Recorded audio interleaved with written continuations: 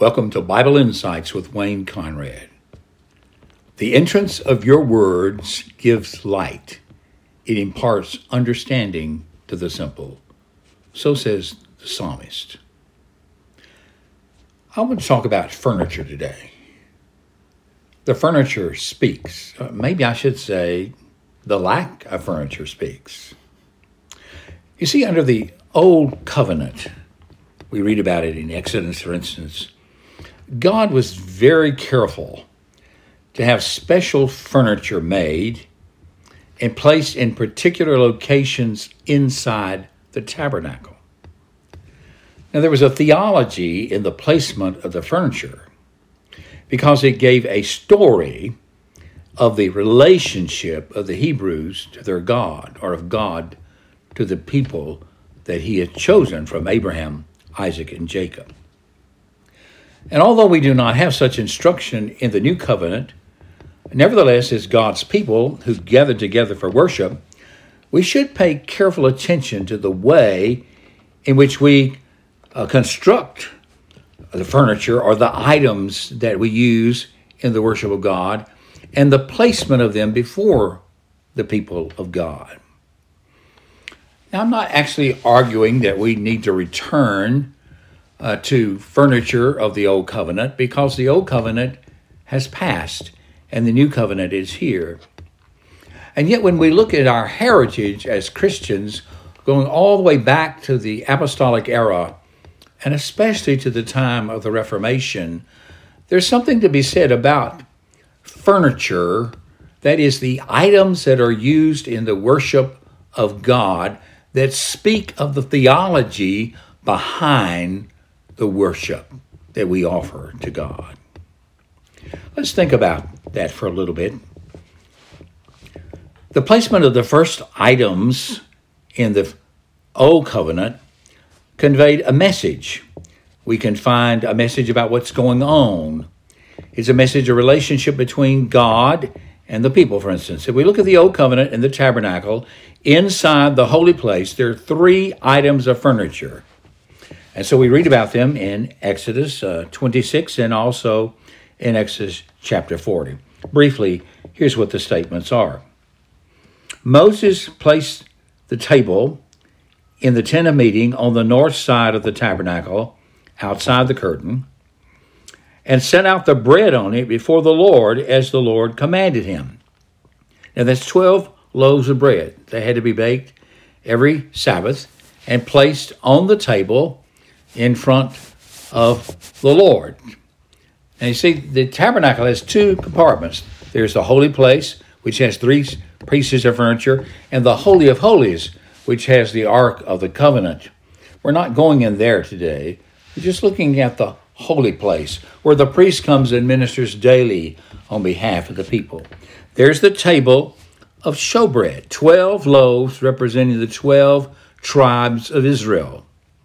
Well, what could that mean? Well, it means that this is God's people, the wholeness of God's people that are before him. And the fact that there's bread used indicates that God is the one who sustains their lives.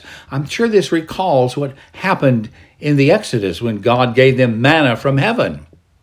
This is to recall the history of the redemption and what happened as they traveled along. But God remains the bread of life for his people. Now, this is true even in the New Testament, for Jesus himself is the bread of God that came down from heaven. And we celebrate this, not only celebrate this, but we receive it by faith in our hearts with thanksgiving when we partake of the Lord's table, when we eat of the bread. Okay? Secondly, Moses placed the table in the tent of meeting on the north side of the tabernacle, outside the curtain, and he set out the bread on it before the Lord, as the Lord commanded him. Verse 22. He placed the lampstand in the tent of meeting opposite the table on the south side of the tabernacle, and set up the lamps before the Lord as the Lord commanded him. Now, this is 7-branch lampstand, and it has engraven on it almond blossoms. Now, what can that recall? Well, it should recall the Garden of Eden. It should recall the tree of life. Here is the light God himself is the light. Here is the tree of life. And now there's 7 branch candlesticks, and these candles burn continuously before the Lord. Obviously, for practical reasons, they're giving light in the holy place for the priest to minister. But they also always carry a symbolic meaning, a theological meaning. Okay? Moses placed the gold altar in the tent of meeting in front of the curtain. This is the curtain that shields the Holy of Holies.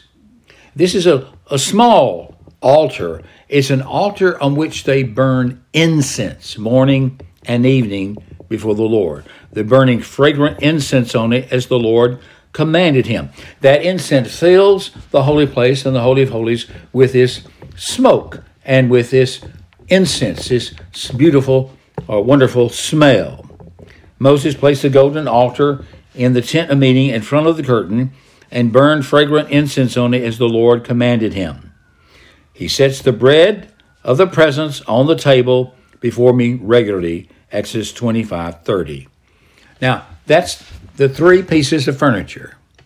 That's just a brief description of them and what they're used for. Well, what does it mean? Well, it means that the priest who represents the people is in the presence of God, representing the people before the presence of God and presenting their prayers and their praises before God. So the furniture speaks.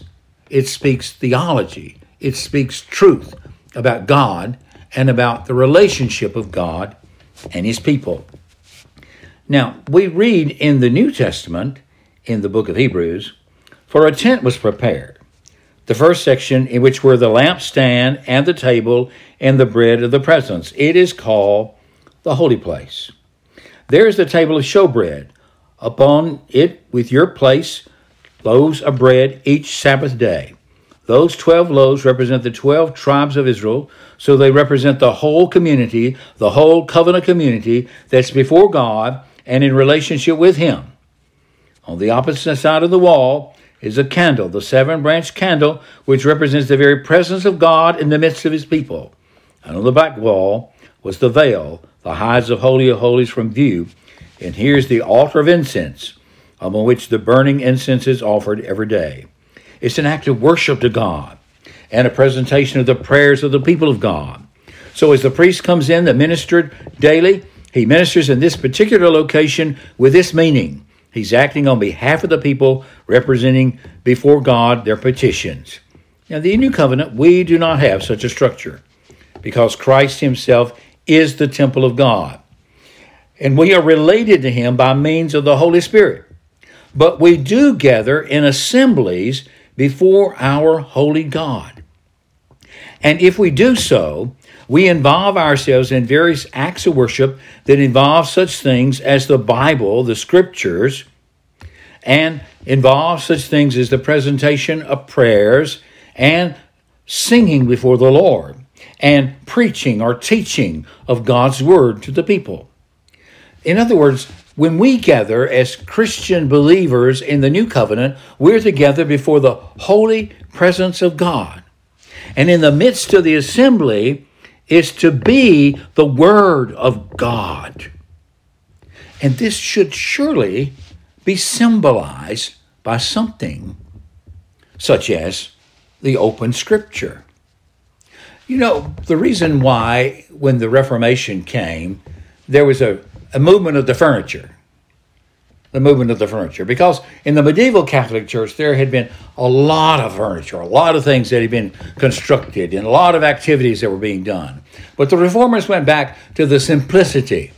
You have the sacred desk. That is what we might call a pulpit, a podium, but it's a podium that's built, a podium that might reflect beauty, a podium that might have in it a scripture or the Bible itself in some kind of image.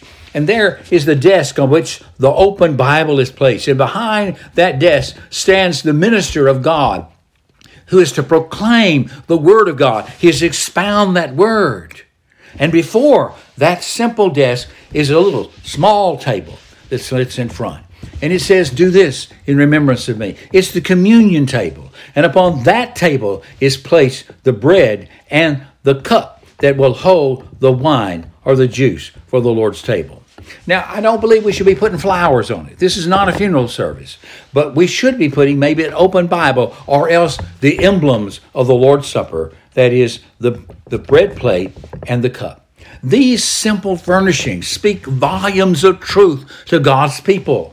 What they tell us is that the ministry of the Word of God comes to the people in these two forms. God's Word expounded from the Scriptures that's inspired by the Holy Spirit, and God's Word that comes to us in the visible symbol of the Lord's Supper that we partake of by faith in our hearts with thanksgiving and feed upon Christ, who is our life.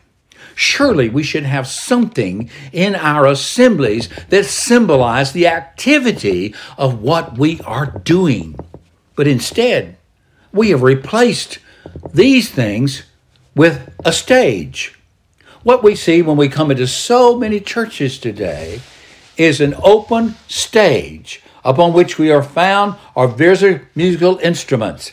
And when the service starts, the musicians come forward and take up their instruments. There is no symbol of the proclamation of the Word of God or of the Lord's table. The only symbol is the symbol of people playing music before God. Now, I have nothing wrong with playing music before God. We should. We need to worship God with song. We need to worship God with the instruments. But we need to worship God with the proclaimed word. And we need to have symbols in front of us that help us focus upon God, not upon people.